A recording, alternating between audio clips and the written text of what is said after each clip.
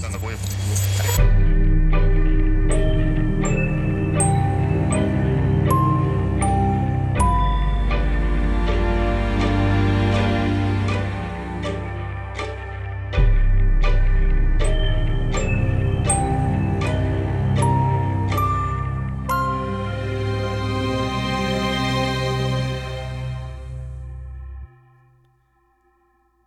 Hello and welcome to Haunted Hometowns, your weekly true crime paranormal podcast with me, Blake Lambert Hack.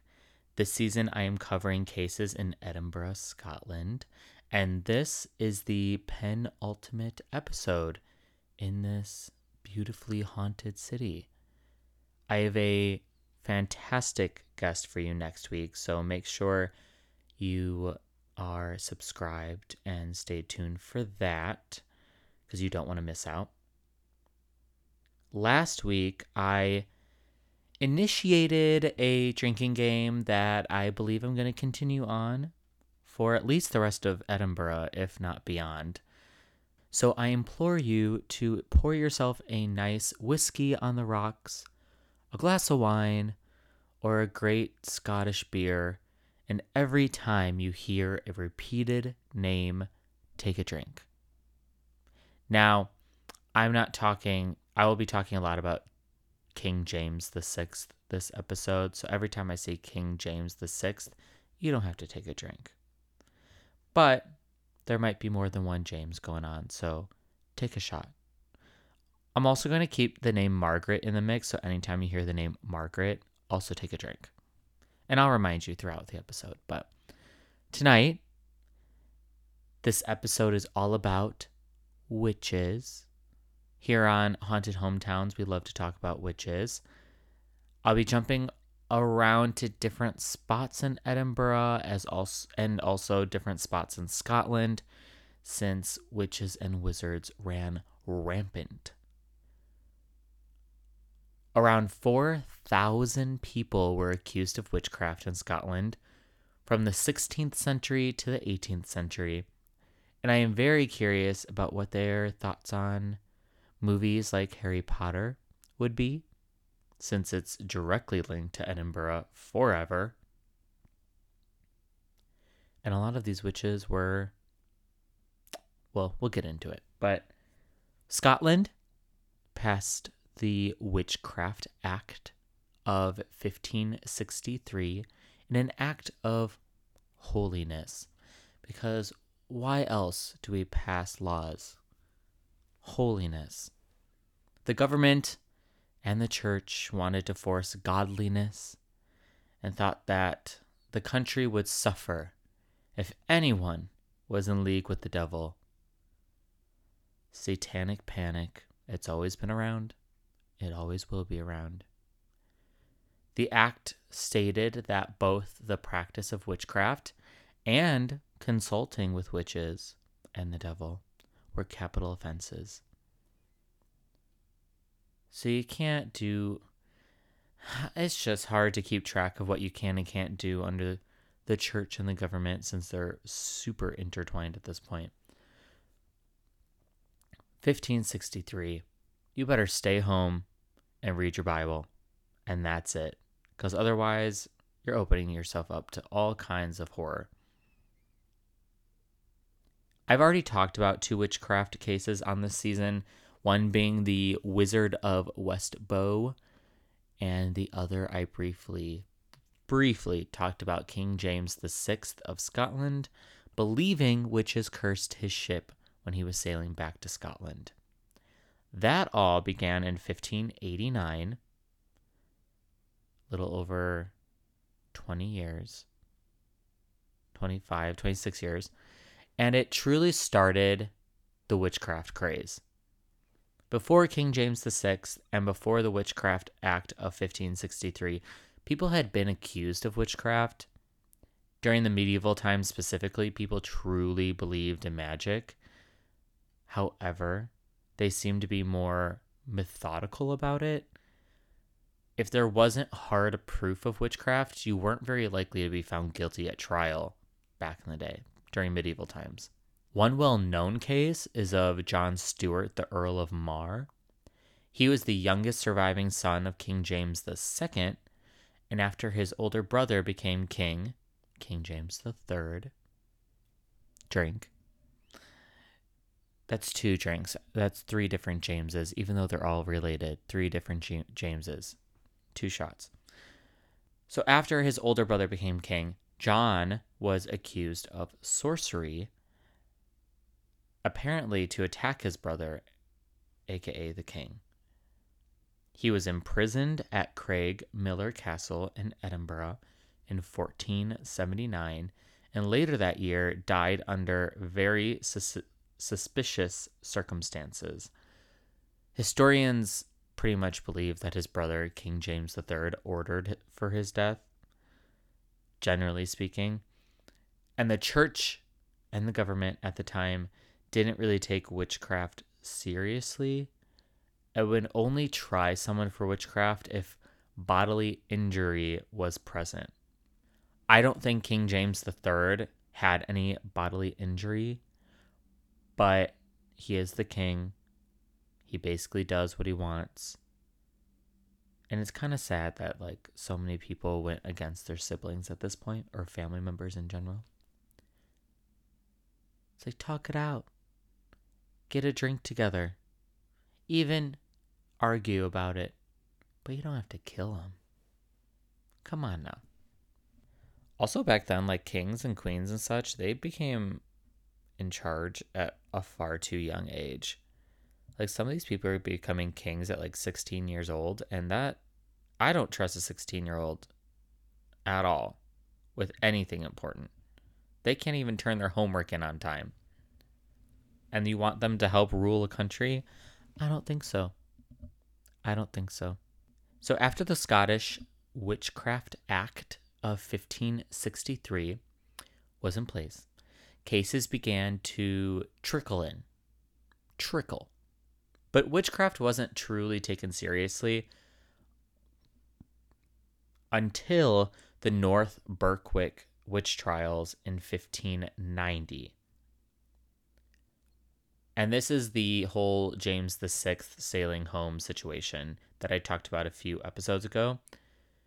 It all started when King James VI, I think it was after he got married. Yeah, it was after he got married to Anne of Denmark in Copenhagen. And on their return trip to Edinburgh, they experienced incredibly rough weather, as a lot of ships do when sailing. It was so bad the ship almost capsized, killing the king and queen. And they had to essentially make a stop in Norway to regroup because of the storm. And there is where the discussion about witchcraft causing the storm was brewed up. Get it? Brewed up. Germany was going through its own witch trials of Trier, I believe, where 368 people were executed in the city alone. Trier, the city of Trier, I believe is how you pronounce it. It's thought to be the largest mass execution in Europe during peacetime. The number is also thought to be larger since people living outside of the city of Trier were also murdered, but they don't really count them. The news of this 1581 to 1593 trial spread across Europe, and it made King James VI of Scotland very suspicious of his own country. While the king and queen were hearing news of this, the admiral of their fleet was arguing with the treasurer about the state of the ship and ships that he was in charge of. Essentially, the ship that the king and queen sailed on. Logical. That makes sense. Yes, it was very bad weather, but we also need to make sure that the ship the king and queen of Scotland are sailing on is in good form. If the ships weren't prepared to take on a storm, then why were they being used for a king and queen? Essentially is what they're talking about. I guarantee he was fired. However, one of the higher up officials that was accused of supplying faulty ships got away with it because his wife was accused of witchcraft and conjuring up the storms to attack the king and queen. Thus, the Copenhagen witch trials began in July 1590. Anne Coldings was accused, and when she was under pressure, which I believe is a soft way of saying tortured, she gave 5 names of other women who all confessed to sorcery and conjuring up the storms to attack the queen. Also, they said they sent little devils to crawl up the side of the ship. I don't know what these devils were going to do, but they're there. And 2 of the women were burned as witches because of this. And this is when King James VI, Mary Queen of Scots' only son, set up his own witch trials and witch hunt in Edinburgh when he arrived back home to Scotland. He hired people to track down witches that fled to England, calling them the, quote, worst sort of witches, unquote. But honestly, who wouldn't run for their life if they knew someone was coming for them, accusing them of nonsense? I think I would run for my life as well. Like, if you think your life is in danger, especially from the government, you run, girl. Girl, you gotta run. And you run early. You don't wait until they're knocking on your door and you sneak out the back. You gotta beat them to the punch. Run a week ahead. My take is that if you can always come back if they're wrong or if you were wrong. Like, if you run and the government's actually like, no, we're not after you, we just want information. It's like, oh, okay, I can come back. I'll give you information. That's fine. Or when things settle down, like you run and then they're like, we don't believe in witches anymore. It's like, okay, then you can go back. But it's definitely safer to spend some time in another country while you can. Saying someone who's never left the country yet. Though I am talking about going to Italy over the summer with a few of my friends, bopping around in Italy. I'm very excited. I hope it all comes together. Stay tuned. So I'm going to read you some of the torture these people went through. So get ready, because I even cringed at a couple of these.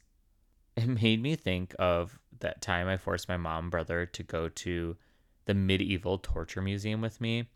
And there were definitely some horrible scenes and instruments used. But the museum doesn't feel scary or anything. I think because the mannequins they used show some of the instruments being used, but they look a bit comical. Like the people look very like paper mache like. But I truly don't know how other people could torture people like that. They must have hired true psychopaths. But there's also this weird... It's always weird to me thinking about like public stoning and public humiliation and how common it was. Because if I saw that, I'd be like, no, what is wrong with everyone? Even, like, this might be controversial, but even watching the Ted Bundy documentary, I believe it's on Netflix, and at the end, all these people are outside his prison right before he is executed, and they're all telling him to burn, and they all have t-shirts on, and they're, like, cheering, and it's this huge thing, and I'm like, yeah, he was a horrible person, but to wear a t-shirt that's like, burn this human to death, it doesn't sit right with me. It doesn't sit right with me. Anyway, more than 100 people were arrested for witchcraft in the North Berwick trials alone, claiming they met with the devil or made a pact with the devil. Some claimed they tried to poison the king. Others said they tried to sink his ship. King James VI seems extra paranoid at this point, and I don't necessarily blame him. I talked about what his parents went through on the podcast a few episodes ago, so I can only imagine that he was constantly looking over his shoulder, being king and all, and his mom was executed and his dad was murdered. It was a whole thing. In Edinburgh, most of the people arrested and accused were tortured in the old toll booth, where they experienced anything from having all your hair shaved off, which some people I think would be thrilled about, others not so much.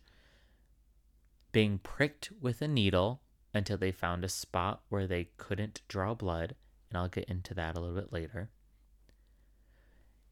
They were fastened to a wall with a metal collar, forced to wear a bridle, and this device is similar to like the bridles horses wear.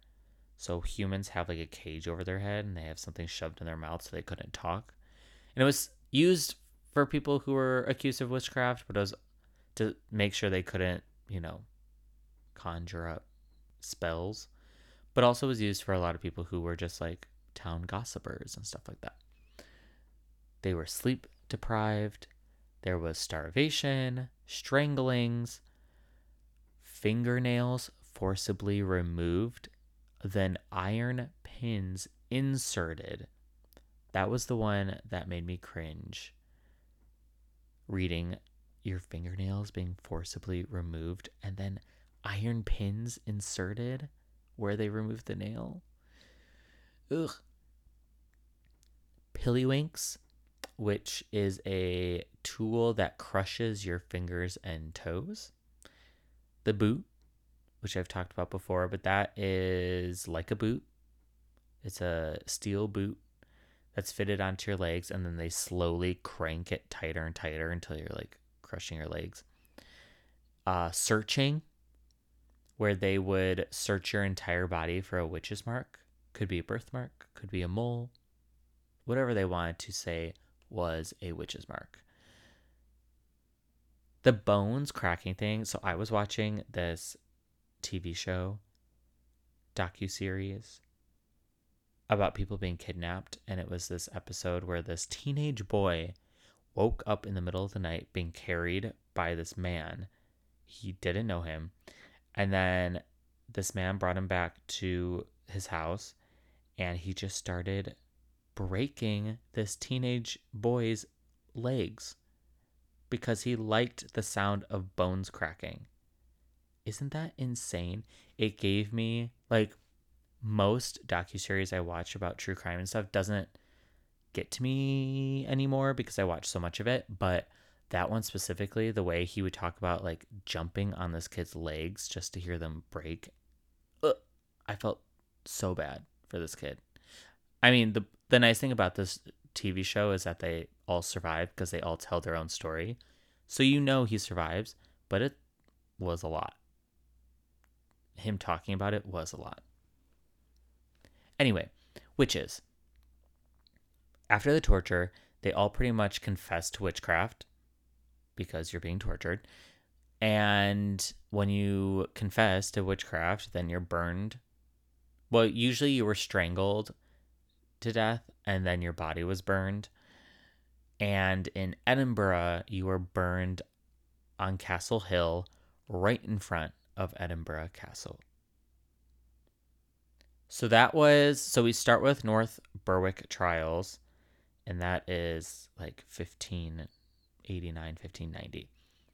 Then we move into the Great Scottish Witch Hunt of 1597. And honestly, calling it the Great makes it sound like an adventure, like the Great Easter Egg Hunt, the Great Honey Pot Robbery, the Great Train Robbery. It sounds exciting, right? The Great Scottish Witch Hunt of 1597, because there are more. This one is probably the least documented witch trials in Scotland because it was more of a nationwide situation, and there weren't a lot of regulations about what the government and what towns specifically were allowed and not allowed to do when accusing a person of witchcraft and after they confessed to witchcraft. No one really knows for sure what the catalyst for the accusations were, but some theorize that it could have been due to famine, plague, and of course, political conflict between church and state. Also, King James VI decided to do some light writing, spurred on by a 1596 Edinburgh witch trial, when Christian Stewart was accused of bewitching Patrick Ruthven to death. So that trial, the king decided to focus a lot of his energy on that trial and witchcraft in general, and published a book the following year called Demonology.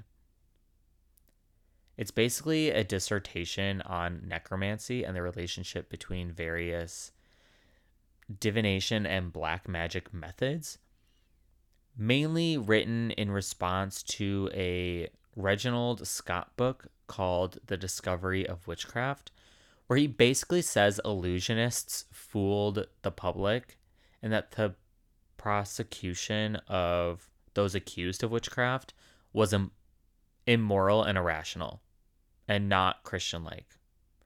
And if you want to make a Christian mad, tell them they're not acting Christian-like, especially Catholics. Anyway, James VI wrote his demonology book in response, and William Shakespeare took inspiration from King James VI for his play Macbeth, which, in my opinion, is William Shakespeare's best play. Macbeth is so fucking good. Not that this has anything to do with anything, but I just learned that King James VI published his own version of the Bible, the Holy Bible to be exact. You know, the motherfucking Bible. And how do we know we're reading the original Bible? The original shit that was supposed to be in the Bible. You don't. Because there are too many fucking versions of that thing. That made up book. Okay, I'm getting off track. Sorry. It's just wild that King James VI was able to publish his own Bible and a bunch of other people started reading it as like the thing, the Bible, which is fine. But then how are you going to hate on other religions for having their own shit? It's like, fine, read your Bible, but why are you pressuring me to read that one when I have this one over here? Nobody's is correct.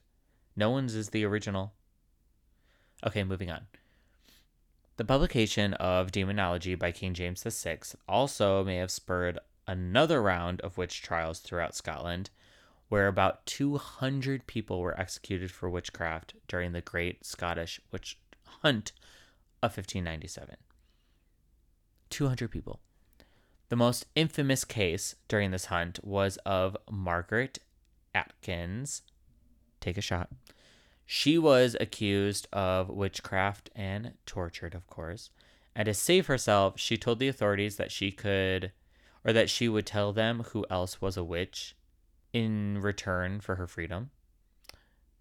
They agreed. You know they're lying, but they agreed to her. They said to her face, "Sure, you tell us more witches, we'll let you go." Never trust the police. Never trust them. They agreed, and Margaret led them across Scotland, implicating many people as witches. Those people would be tried and executed, and it became such a problem that Margaret's hunt was paused by the government because she was like accusing too many people. So the government paused it and looked further into her claims.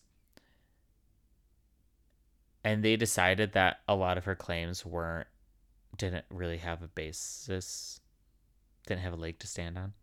So they basically ended the witch hunt in August 1597. King James VI was having a hard time understanding how there could be so many witches living in Scotland without him knowing. And the fact that many of these people being accused weren't horrible people. They were upstanding people in society. And he was just struggling with that. Why? Because they're not witches. They were well-respected members of society, of course. However, that didn't stop them from being executed. And even though Margaret, gave them more people's names, they still executed Margaret. And with that, the Great Witch Hunt of 97 came to an end in October 1597. A quick sidestep, because I love taking sidesteps and tangents. After doing research about King James VI, and who's also the same person as King James I of England, I have discovered that he was queer, and historians are almost 100% sure he was in a relationship with George Villiers, who was the Duke of Buckingham. And there are public statements from the king discussing his closeness with George. King James VI literally said, quote, "You may be sure that I love the Earl of Buckingham more than anyone else," unquote.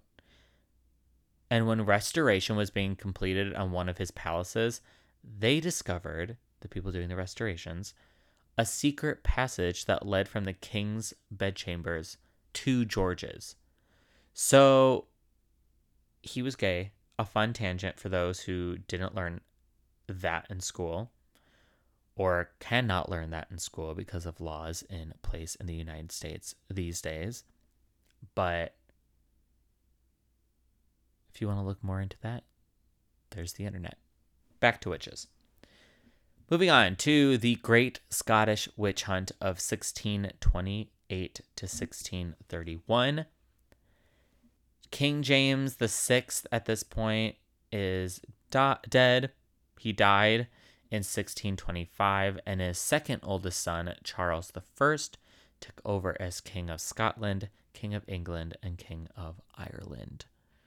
The eldest son, Henry, died in 1612 from an illness, which is why the second oldest, Charles, took over.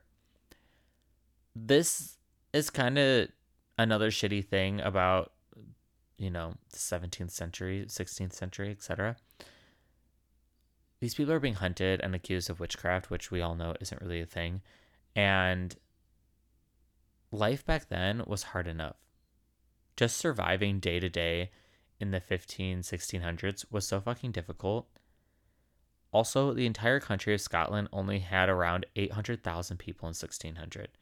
And you're going around killing a bunch of them all on lies. It's wild.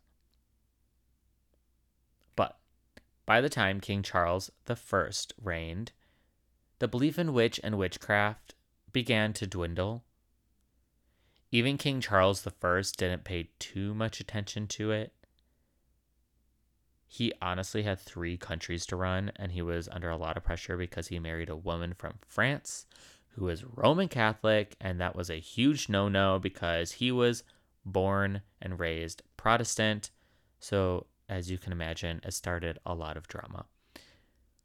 There weren't many people listed during this time for witchcraft, like accused people, but there were 17 women accused and tried. However, it's not clear if they were executed or if they named others after being tortured. With the Catholic and Protestant clashing, people were accusing others of witchcraft just to have stature in the community, whether it be a Catholic accusing a Protestant or vice versa. But I don't have any specific real examples from this Great Scottish Witch Hunt. So we're going to move on to the Great Scottish Witch Hunt of 1649 through 1650. This is where the rate of accused and executed picks up. Little changes to the original Witchcraft Act had been made from 1563 to 1603, but they made a significant change in 1649, ultimately condemning consulters of the devil and familiar spirits to death. So if you were talking to the devil, you were a witch. But if you were also talking to like spirits that were familiar with the devil or friends of the devil or acquaintances of the devil, you're also going to be killed. To me, it doesn't seem much different from what has already been going on thus far. But maybe maybe it's just semantics. It just seems like people were still being executed for nothing. This did spur witch hunting, especially when mixed with a poor harvest from a little ice age, and of course disease from the many outbreaks of the bubonic plague. Because remember, people didn't understand science, so they all fucking blamed witches Also, as I mentioned, King Charles I didn't really pursue witchcraft as his father did, but in 1648, he was in a civil war with Parliament. King Charles I was ruling England, Scotland, and Ireland, and when he rose to power, he was forced to marry. He ended up marrying Henrietta Maria from France, who was Catholic, which directly went against Parliament and Charles's upbringing being Presbyterian. It was such a huge conflict. Charles basically said, "Fuck you" to Parliament and ruled without them, which then led to the Civil War, where Charles lost and was convicted of treason. He was beheaded early 1649. This gave religious powers room to push their agenda. And they basically said they still want a more godly country. And therefore, we will hunt down every last witch and devil worshiper and kill them.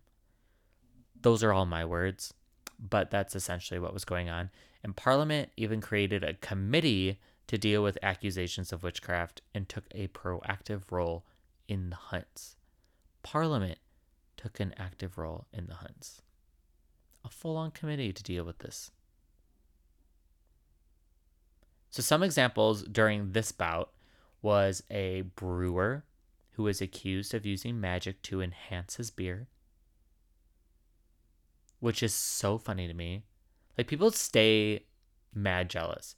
If your beer sucks, do better instead of accusing people of using magic to make theirs better. How about that? But apparently the man successfully defended himself. He probably just showed the court how to make beer and why his was so much better than his competitors. I'm sure he just had better wheat or whatever he was using to make his beer. But 612 people were accused during this round, and around half were executed for witchcraft. Most of the people accused were low status, of course, and women, of course. And that's not to say men and upper status women weren't accused. Margaret Henderson, take another shot, was upper class when she was accused by a minister, so she fled. Good for her. Basically because at this point people knew what being accused really meant. It meant you were going to get executed. However, Margaret Henderson was tracked down by the authorities, and it's thought that she died of suicide, so she didn't have to go through being tortured, strangled, burned. This is just to say that we have loose numbers when it comes to how many were executed and even accused. I'm sure there are more people like Margaret who rather take their own life than go through torture and being hanged or even forced to give other people up, even though, they're not witches. So up until now, using the devil as a scapegoat was rare, but many women confessed to having a pact with the devil, denouncing their baptism, and or having sex with the devil during this great Scottish witch hunt. Witchcraft was perceived as a real threat all over the world at one time or another, and everyone had their own way of torture to get a confession. Of course, some of those methods overlapped, but Scotland was specifically known for pricking. They even had professional prickers who would stick a suspected witch, with a needle, pin, or bodkin all over their body until they found the witch's mark. In some places, witch's mark was a birthmark, mole, scar, etc. But here, they were invisible, and the only way to find the witch's mark was to constantly stick someone until they found a spot that wouldn't bleed. One professional pricker made 6 pounds per witch and 4 pounds for food and drinks, which is a lot of fucking money at that time.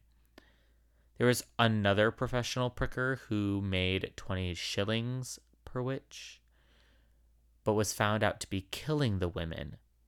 So there's another incidence of like, yes, we have so many people, like 600 people that were executed, etc., for being witches and using witchcraft, but that's not counting the many people who died of suicide. It's not counting the many people who were murdered while being tortured, like these women were. This guy that was a pricker is said to have murdered 220 women. 220 women. That's horrific. Like, he must be one of the most infamous serial killers ever. And I don't even know his name. He was executed for killing all these women while pricking. But still, what the fuck?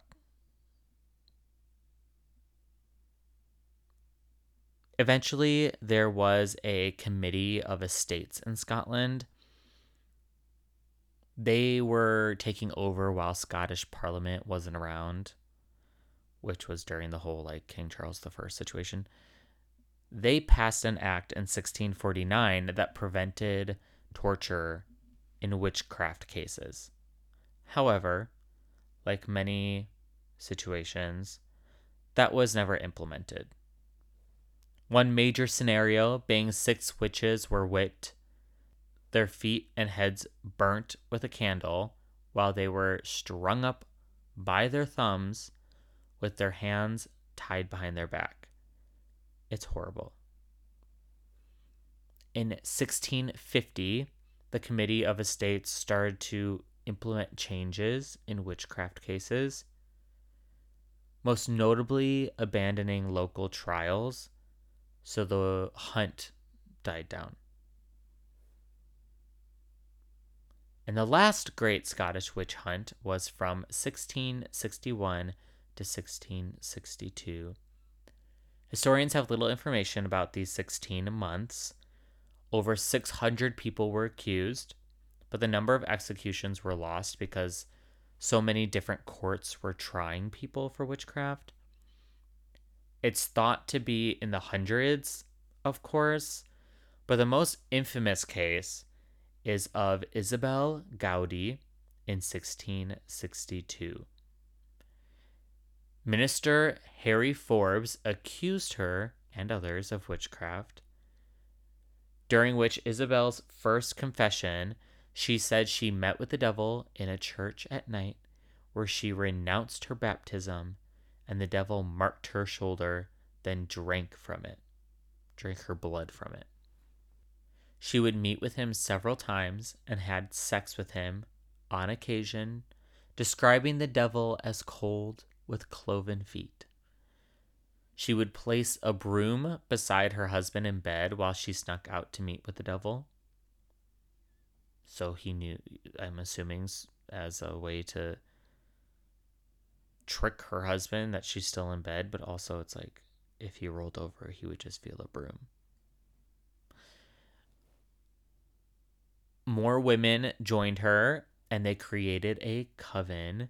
And I do think this is the first time the word coven is used to describe a group of witches. But one of those women, being Margaret Brodie, that's 3 Margarets in this episode.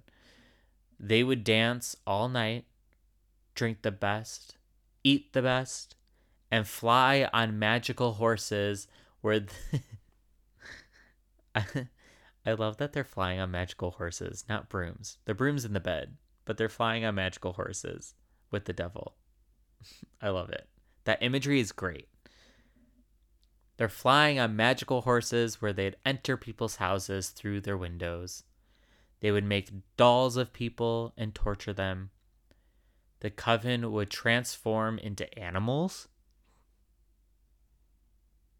Basically, she described almost everything we know now as a witch.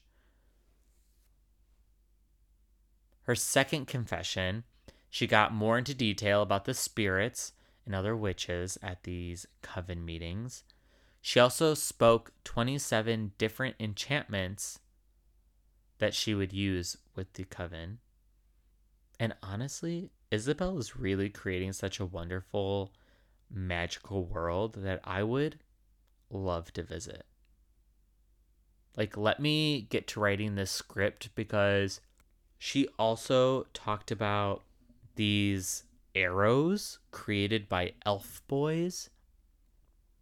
The devil would then curse the arrows, and the witches would then throw the arrows at whomever they would want to die. And if the arrow stuck you, you would just immediately die, regardless of the armor you wore. Her third interrogation, she went into more detail, talking about how one time the devil sent her on an errand disguised as a rabbit. On that journey, she was chased by a pack of dogs as a bunny, and she was bitten by one of the dogs while she's a bunny. And when she transformed back into a human, she could still see the bite marks. She talked about more spells, more sex with the devil and his genitalia, more people the devil wanted the witches to kill. And on her final confession, which happened in May 1662, that confession was just to solidify what she previously had stated. And after that, 41 people were arrested because of Isabel's statements. 41 people. And what happened to Isabel is lost to history. She had a trial, but there is zero documentation that describes her being executed, jailed, or freed. So most historians believe she was executed and burned, as most convicted witches were at this point. Some believe she was released because of mental instability, but I don't really see that happening. I think that thought is kind of silly.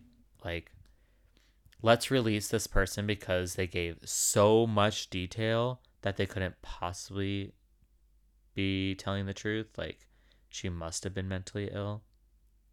But all these other people who, are vague about witchcraft because they aren't witches are all murdered.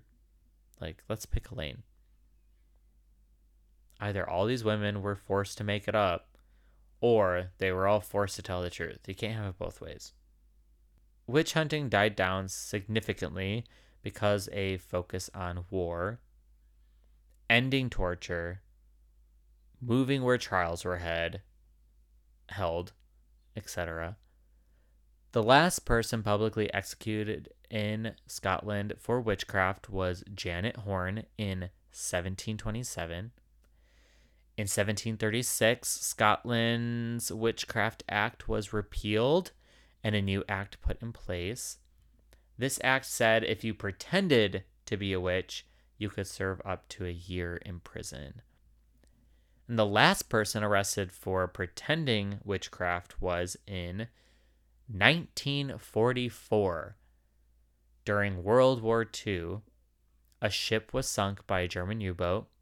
However, to keep morale high during the war, the government didn't release that information.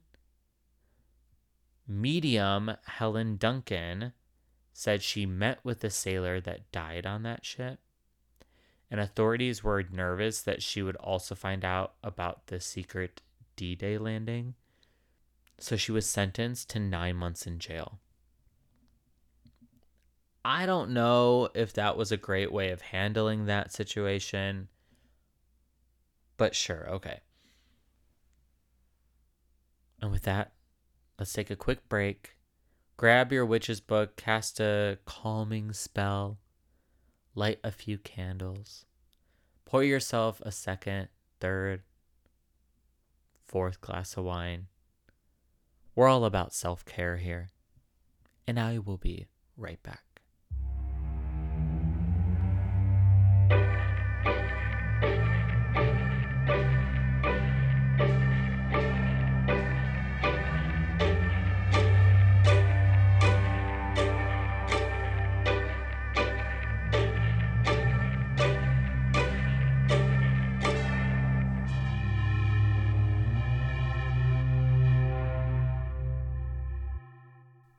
Okay, so Edinburgh, being the capital, played a huge hand in all of the witch hunting going on in the 16th and 17th centuries.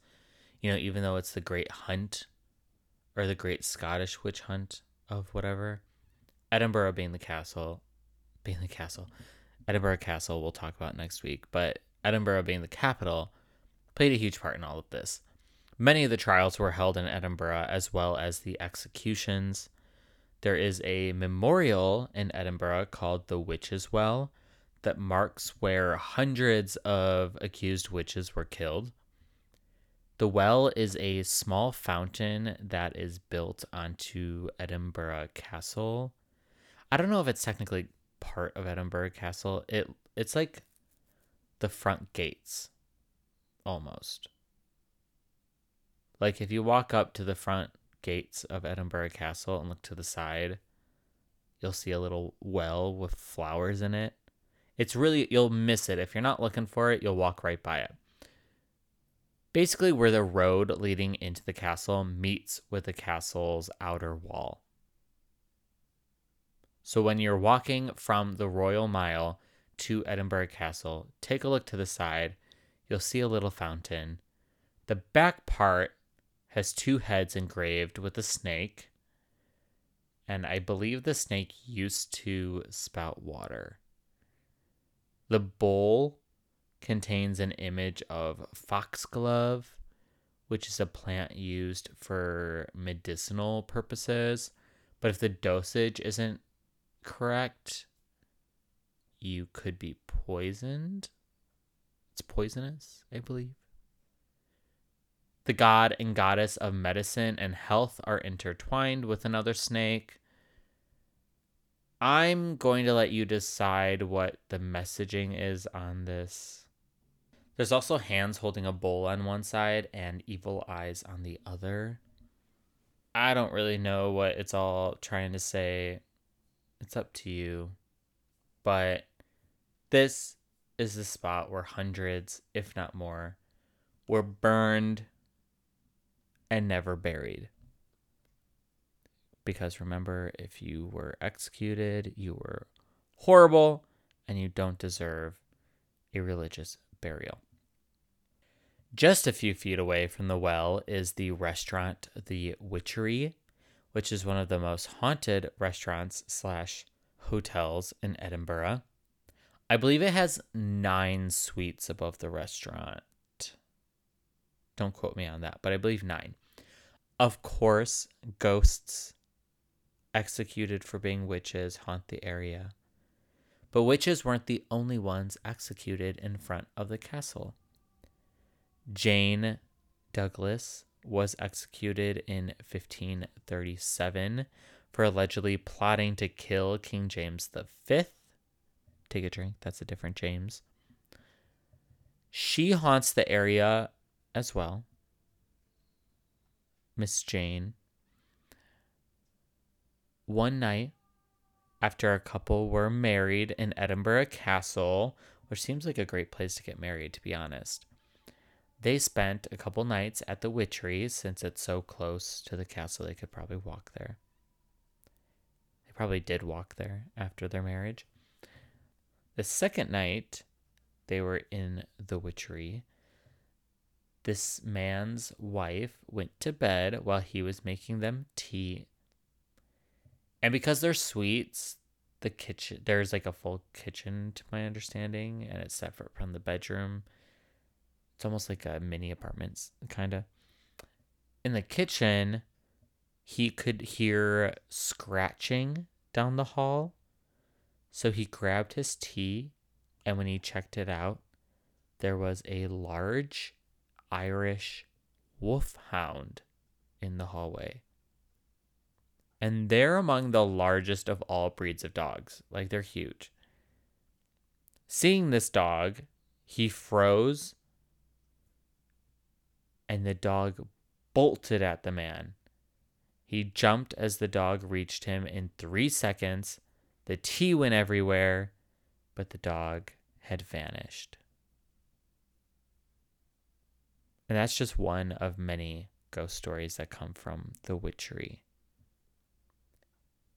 Another witch-related area in Edinburgh is Norloch. Today you may know it as Prince's Garden. The loch was created in 1460 as a natural defense for Edinburgh and the castle. It was never drinking water, so as time went on and Edinburgh got dirtier and more people tried to squeeze within those city limits, those city walls, the loch was naturally contaminated. Remember I talked about in the first episode, Mary King's Close, how everybody would just toss their urine and waste down the sloped street. It would all pour into Norloch. It was eventually drained in the 1700s to make way for the North Bridge, and then eventually used for the location of the gardens. However, it is thought that back in the 15th and 1600s, the loch was used as torture for suspected witches. They would either tie someone to a chair, an accused witch to a chair, and dunk them in the water until they confessed, sometimes leaving them underwater for minutes. And I don't know if y'all have tried to see how long you can hold your breath. I've done it with the movie Would You Rather with Brittany Snow, which is a great thriller horror movie. There's a scene where it's would you rather, like, not to spoil anything, but it's like, would you rather like stab the person to your left or like hold your breath in a bucket of water for 2 minutes? She chose the water. And so during that movie, it's fun to like hold your breath with her. And can you do 2 minutes? Try it. But if you try it, I take no responsibility in you passing out or whatever happens to you. Okay.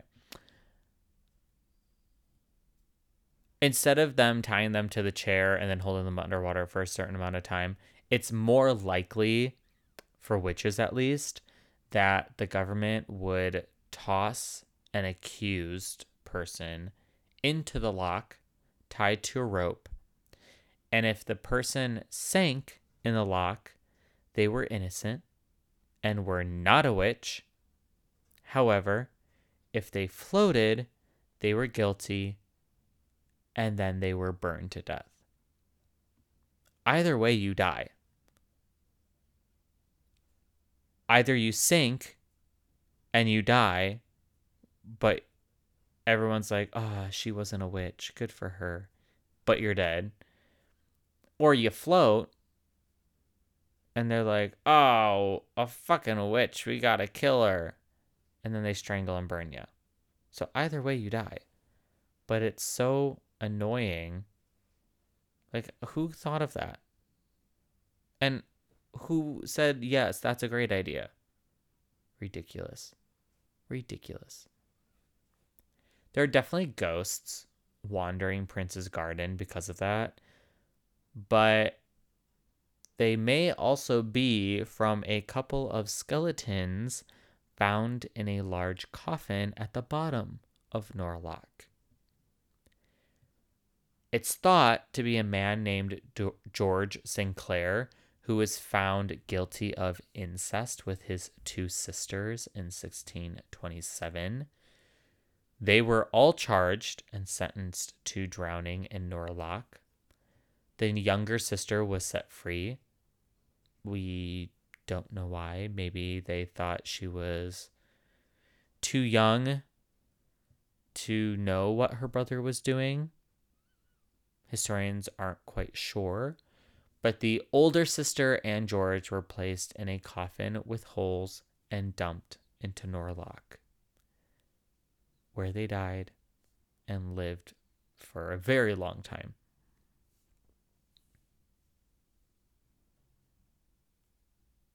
So that is some spots to check out in Edinburgh and Scotland related to witches. I thank y'all for listening this week. I truly appreciate it. I would love to create more content for y'all. So the more you like, subscribe, and rate the podcast, the better it gets. Also, check out the socials for guest info. I have another great guest coming to you next week for the Edinburgh finale. Check out socials for photos and upcoming news. Like what next city I will be covering in next season. And to start next season off, I will be posting a recent interview I did for the podcast. So you better all stay tuned and check in for that. I would love to read your paranormal experiences on the podcast. So email them to hauntedhometownspodcast@gmail.com or DM the socials. I say personal paranormal experience.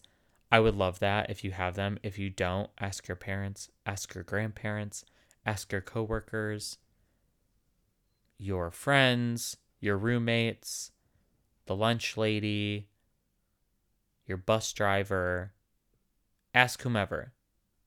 I'm sure someone has a paranormal experience to share, and then you can email it to me, hauntedhometownspodcast@gmail.com, so I can read it on the podcast for everyone.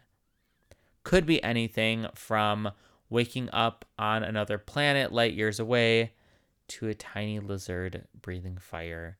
Let me know, and I'll meet y'all back here in a week for the Edinburgh finale, because everyone loves a ghost story. The music is by Tyre. Follow him on Instagram at queerpopstar and follow his music career anywhere you stream music, THAIR. The artwork is by Pepe Munoz. Follow him on Instagram at p.e.p.e.munoz. That's MUNOZ. I got my information from Wikipedia, Edinburgh News, Spooky Scotland, History.com, Atlas Obscura, University of Edinburgh, NBCnews.com, and My Macabre Road Trip.